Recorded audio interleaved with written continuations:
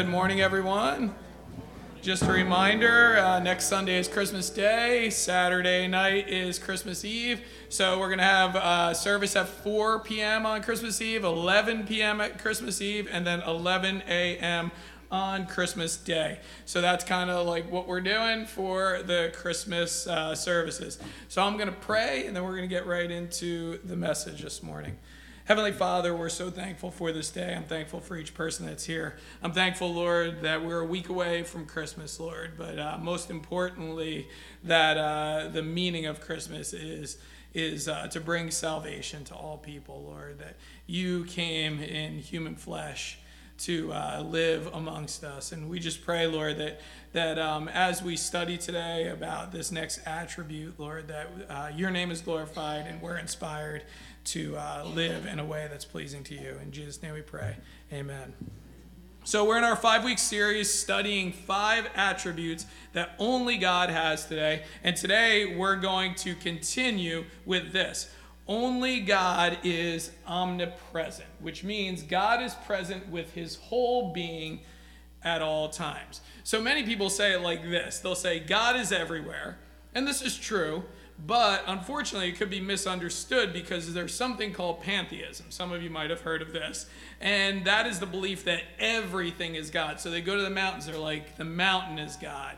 The trees are God. The sun is God. The moon is God. So we call that pantheism. It is actually false teaching. That's not what the omnipresence of God actually teaches. So then we have to ask the question, so what do the scriptures teach about the omnipresence of God? Well, the first thing that the scriptures teach us is this, that God owns creation. Now, this flies in the face of pantheism because God is not the creation, right? God is not the creation, but God owns creation. So here's what happens. In this passage, Moses reminds the people of God's lordship over everything. So it says this, "Behold, to the Lord your God belong heaven and the heaven of heavens, the earth and all that is in it." Now, people have different beliefs about creation. People have different beliefs about creation. Some believe it happened by chance, right? Some believe it, you might have been taught this in school, it happened by chance. Some refer to creation as Mother Nature. Have you heard this before? Mother Nature, right? And she is taking her course. Now, some look at creation and realize there must be some sort of higher power, and they don't agree that it's the God of the Bible. So what they do is they say things like the universe. So something happens in their life, and they're like, the universe was with me, right? The universe kind of did this, or the universe shined its light on me. Well, let me tell you the trinity of things that do not have the capacity to care about you. Chance, Mother Nature, and the universe.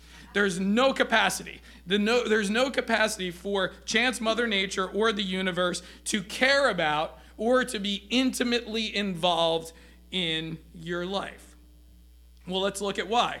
The first is chance. Okay, chance is basically false teaching because it is in fact, if you believe that all this can happen by chance, that meaning all creation can happen by chance, you actually have a lot of faith in luck. Because the probability, one chemist stated that the now I don't understand any of this stuff, right?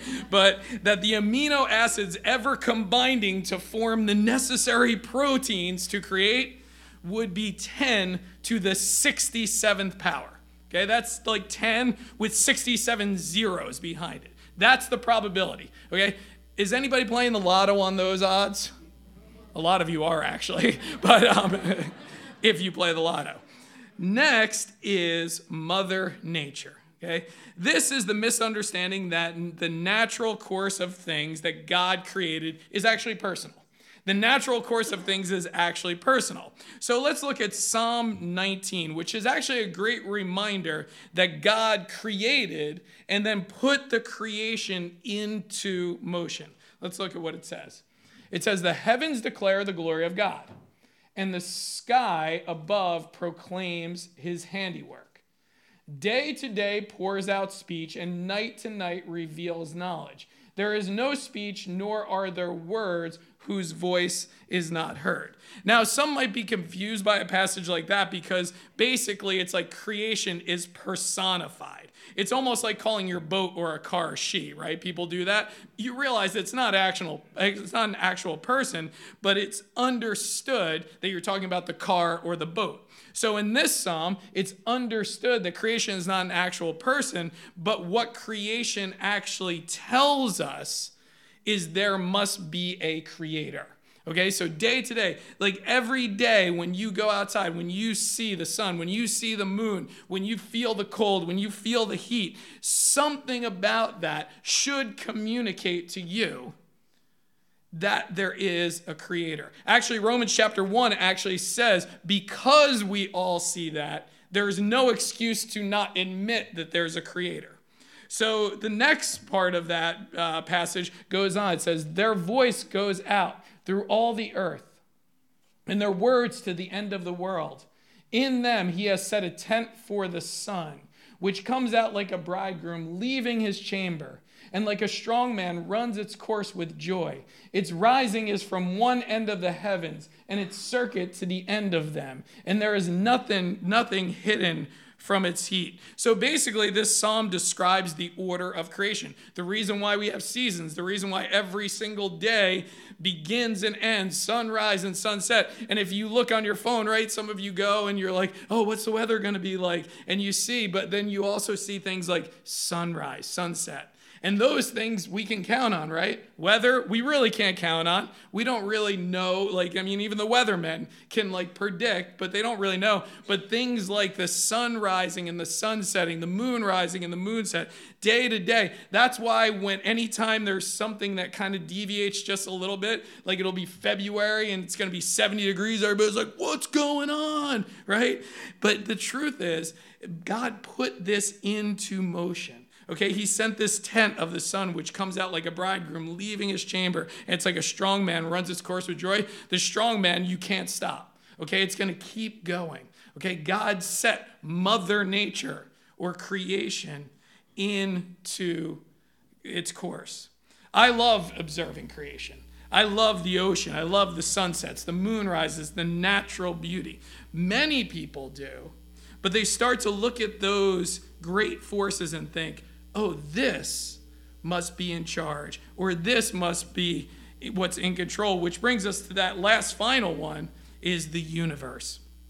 Many people attribute what's going on in their life to the universe. This is a very pop culture thing right now. They believe this is the force that's calling the shots. The universe was with me. The universe blessed me. The universe is going my way. Well, Hebrews 10:13 actually talks about the universe. It says this, by faith we understand that the universe was created by God. The universe was created by the word of God, so that what is seen was not made out of things that are visible. So first, this verse states the universe is created. Since the universe was created, it doesn't have the power to call the shots or will anything. Okay, the universe doesn't have the power to call the shots or will anything. The agent of creation is God spoke it into existence.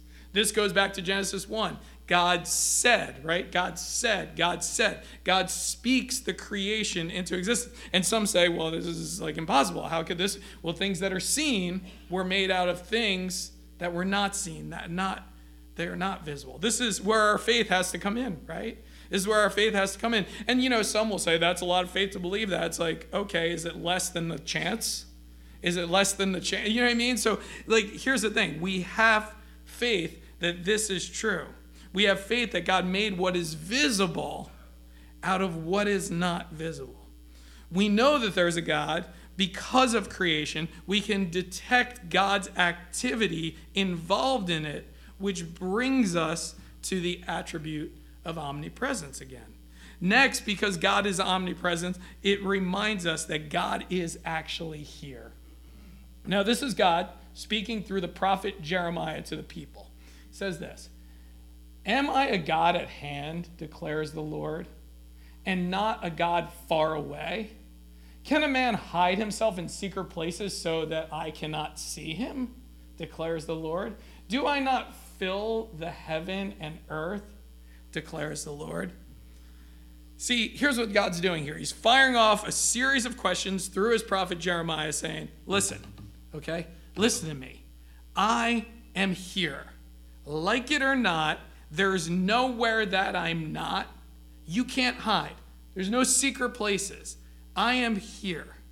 Now, there are two sides to this, right? There's two sides to this. The first is what this passage is getting to the heart of, and that is God is there even when you don't want him to be there. Think about this for a second. God is there even when, and you're thinking, when would I not want him to be there? And the rest of you are thinking, well, there's a few times, okay? When you're straying away, when you're sinning, when you're doing the wrong thing, when you're desiring something sinful, a sobering reminder is he's there. You can't hide from him. Last week, we learned about God's omniscience. He knows even our thoughts. God is there. No matter what you're planning, what you're conspiring, what you're doing, God is there. He knows it all, but he's there, right there. The positive side of this is God is there, right? God is there. When things are not going well, when you're depressed, when you're discouraged, when you feel like there's nowhere or no one to turn to, God is there. He's there. When there's no human agency that can correct the problem that you're having, when there's no real solution in your mind, God is there. And really, he has to be, because that's his attribute. He's omnipresent. Which brings us to our next reminder, and that is this: God sustains life. It says this, and he is before all things, and in him all things hold together. Now, more specifically, this is a New Testament passage. Paul is talking to the believers in the church in Colossae, and he's talking about Jesus. And he's saying he's before all things, and through him all things hold together. So for whatever reason in that church at that time, some might have been doubting, so was Jesus when he was born, the Christmas thing, when Jesus was born, was that like the first time we see him? And the truth is, no, he was before all things. Jesus came to the earth. He wasn't born like you and I were born in the sense of we didn't exist before we were born. Jesus was before all things. So he's specifically saying, listen, he was before all things. He is God, and through him all things hold together. So the truth is, if God ceased to exist right now, we wouldn't exist either.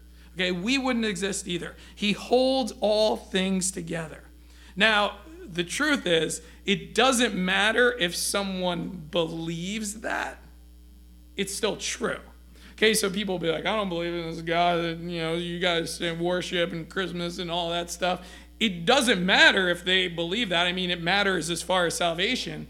But the fact that he sustains all things, that's true for everyone, everywhere.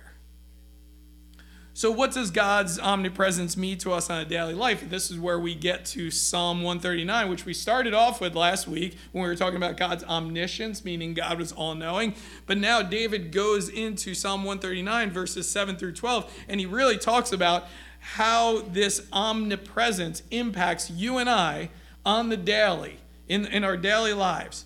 So it goes to this: God's omnipresence in daily life. He says, where shall I go from your spirit, or where shall I flee from your presence? So now David is starting with this question: is there anywhere that I can go that you're not there? Is there anywhere, God, that I can go that you're not there? It's kind of a rhetorical question. It's being asked for effect. The Psalms are poems and songs, so some of these things are for effect. But the answer is that there is nowhere. So David goes on in his answer to give us three things that God's omnipresence gives us personally. And the first is this: companionship. If I ascend to heaven, you are there. If I make my bed in Sheol, you are there. So let's kind of break this down. First, David's saying, if I ascend to heaven, you are there. Do you agree with that? God's in heaven. Okay, yep, I agree with this. Okay, but what about this Sheol thing? This is kind of weird, right? The Old Testament uses the word Sheol for hell. So some suggest that God is in hell as well, and the justification for that is that he is the one that institutes punishment. So they'll reference this passage. I'm not going to get full on theologically into this, but I have some theological problems with that. And that is because the presence there is not supported by other scriptures. So when you find a scripture, something like this, and it makes you scratch your head, what you have to do is you have to look towards other scriptures. So what I do know about God's presence is in Revelation 21:3, when the new heavens and the new earth are created, the dwelling place of God is with man for eternity. Jesus teaches about hell as outer darkness. So those are just two issues, and later on we're going to see that in God, in Christ, there is no darkness. So I have some problems with that. So then we have to ask ourselves this question. What's David saying here? What's he saying here? Well, because it's a psalm, because it's poetic, because it's a song, I think that what David is saying here is this: you are with me in my highest highs and my lowest lows.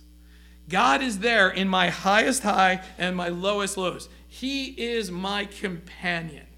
David also talks about this companionship with the Lord in the very famous psalm that many of you have probably heard at a funeral, right? Psalm 23, verse 4. Even though I walk through the valley of the shadow of death, I will fear no evil. Why?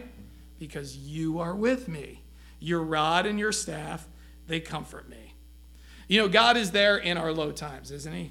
He's there. Sometimes as believers, we only feel like he's there when things are going well. But the truth is, he is always there. He's our companion. He is there in our highs and our lows. And sometimes, if we're honest with ourselves, sometimes in our lows, that's where we actually find God, right? Because we start to look around and we start to find no comfort in anything else or anyone else. And we're down so low that the only place that we can look, and you've heard this before, right, is up.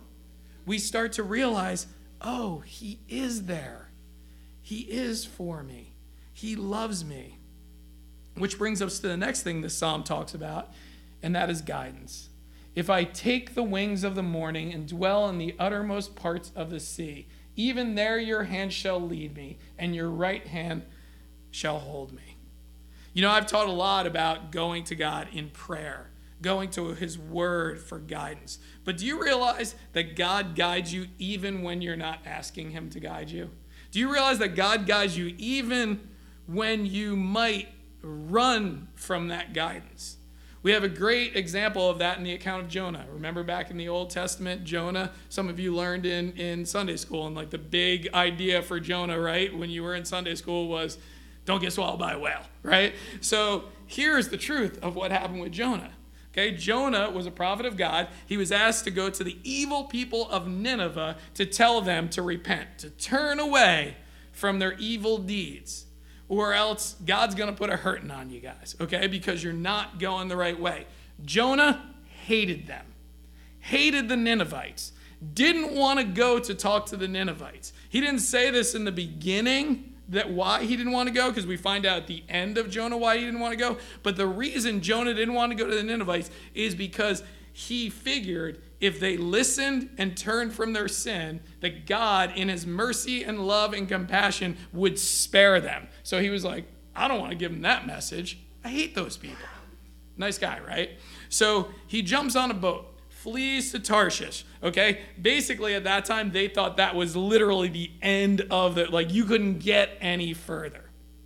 So while Jonah's on the boat, what happens? Storm comes, and even the heathens are like, well, this storm is for some reason. Who's responsible for this, okay? Why is this happening? So Jonah's like, it's me, chuck me overboard. So he gets chucked overboard, and guess what? God, in his guidance and love and protection, has a big fish or a whale come swallow Jonah. Jonah spends 3 days in there, right, praying and contemplating, because what else is there to do in the belly of a whale? And he starts to realize, okay, God, I get the picture. I get the picture. I'm supposed to do this. Whether I like it or not, I'm going to do this. So my question for you is, look at your life. Maybe you're not seeking guidance from God, but through circumstances in your life, God is actually guiding you. God is actually guiding you. Maybe it's by way of an issue or problem you're having. Maybe it's something you have no real control over, but it's an issue and problem, and it's kind of like God saying, Okay, I'm talking to you. Maybe it's one of those wake-up calls where God's saying, hey, listen, you know what? You've been doing your own thing for many, many years now. But what you need to do is you need to turn to me. You need to do things my way. Maybe it's a consequence for some sin that you're living in. Do you realize there's natural consequences for our sins? Sure, when we trust in Christ, all our sins are forgiven, but that doesn't insulate us from natural consequences of the things that we're doing wrong. And basically, it might be some sort of discipline from the Lord of him saying, you're not looking to me for guidance. You're going and doing what you feel like doing. Well, guess what? Things are not going to go the way that you want them to. Things are not going to go the way that you think they should because I know what's better for you. So I'm going to work my plan in your life. See, in that issue or problem, God may be guiding you to follow him. Which brings us to our final thing of omnipresence, and that is blessing. Okay, blessing. He says this, if I say, surely the darkness shall cover me, and the light about me be night, even the darkness is not dark to you, the night is bright as the day, for darkness is as light with you. You know what? God is light, and in him there is no darkness. The blessings that we see are like seeing God's light. You know, that's why we put up lights at Christmas time, right? Because it's a reminder. I mean, now it's like a cultural thing and stuff. Not many people are like, oh, yeah, that's why we put up lights. We, as Christians, put up lights because we want to shine the light. That's why we did our light show, because we want to shine the light. We want people to see the light of Jesus. You know, James says, every good and perfect gift is from the Father above. You know, we as American Christians, we're blessed, right? And we have a problem because we're blessed, don't we? Our blessings, we never thank God, or sometimes we do, but we never really thank God until we're exposed to something that we see. Man, like, you know, if your health is bad, and then when you get better, you're like, oh, thank you, God. But then you're better for like 2 or 3 months, and you're like, yeah, whatever. You know, this is what I expect. Okay, you don't wake up and say, thank you that I'm healthy, Lord. Thank you that this is going. Thank you that I have a job. Thank you that I have food. Like, we forget all those blessings because we expect those blessings. But those blessings is because of God's presence in our lives. But truly the biggest blessing that God the Father gave all people is what we really celebrate this week, or coming into this week. The birth of Jesus. The birth of Christ. John chapter 1 proclaims the blessing of Jesus coming. And he also deals with God's omnipresence, because this is really an illustration, an example of how we see the presence of God dwelling with us. So it goes on. In the beginning was the Word. The Word was with God, and the Word was God. He was in the beginning with God. So that's telling us God is here. Okay, God is here. And I love what John does here, because he's really going back to Genesis chapter 1, right? In the beginning, God was. And do you remember how God created everything? Through his word. He spoke it into existence. So in the beginning was the Word. The Word was with God, and the Word was God. So now John is talking about this Word as if it's a person. So then it goes on. It says, all things were made through him, and without him was not anything made that was made. God owns creation. Remember that? God owns the creation. We don't worship Mother Nature. We don't worship the universe. We don't worship chance or evolution. We don't worship any of those things. We worship God because he owns it all. So then it goes on. Then it goes on. In him was life, and the life was the light of men. The light shines in the darkness, and the darkness has not overcome it. God sustains life. God sustains life. In him was life. He's talking about Christ. In him was life, and the life was the light of men. The light shines in the darkness. Now, when we think about that very first Christmas, like the darkness that the people, there was 400 years of silence between the Old and New Testament, between the time that Christ came. And now all of a sudden there's this light. So then we jump down. to verse 14, it says, and the Word, remember we were talking about this as like if it was a person, and the Word became flesh and dwelt among us. And we have seen his glory, glory as of the only Son from the Father, full of grace and truth. So now what John is saying is Jesus made himself present with us. Made himself present with us so we could see the glory. The purpose of Jesus coming was to save us from our sins, to give us the light of salvation, because now we see the manger and the cross, right? The cross is symbolic, and it reminds us of the fact that we are sinners, and Christ died on the cross to pay the price for our sins. 3 days later, Christ rose from the grave to prove that he can conquer sin, that he can conquer Satan, he can conquer death. So the scriptures teach us this: all who believe that will have eternal life. We receive the light, so to speak, of salvation. We receive eternal life. We're put into the presence of God for eternity. So God is, in fact, omnipresent, and Christmas is an example of that attribute of God. Not only the real, but the possible, the actual truth that he has come, and we celebrate that at Christmas. Let's pray together. Heavenly Father, we're so thankful for this day. We're thankful, Lord, for each person that's here.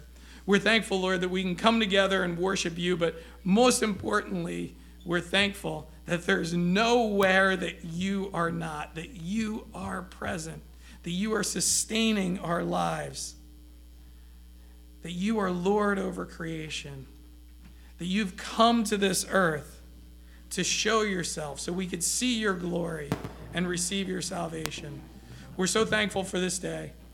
Lord, we pray a special prayer this week as we ramp up into Christmas. There's a lot of stress, a lot of things going on, a lot of responsibilities that we might have, Lord, but I just pray that we rest in it. I pray for us as many of us have unbelieving friends and family members that might be interested in talking about things of faith or coming out to church. We pray, Lord, that your Spirit would work in them, that you would help them to see who you are and what you've done this Christmas. And I'm thankful again for this day. In Jesus' name we pray. Amen.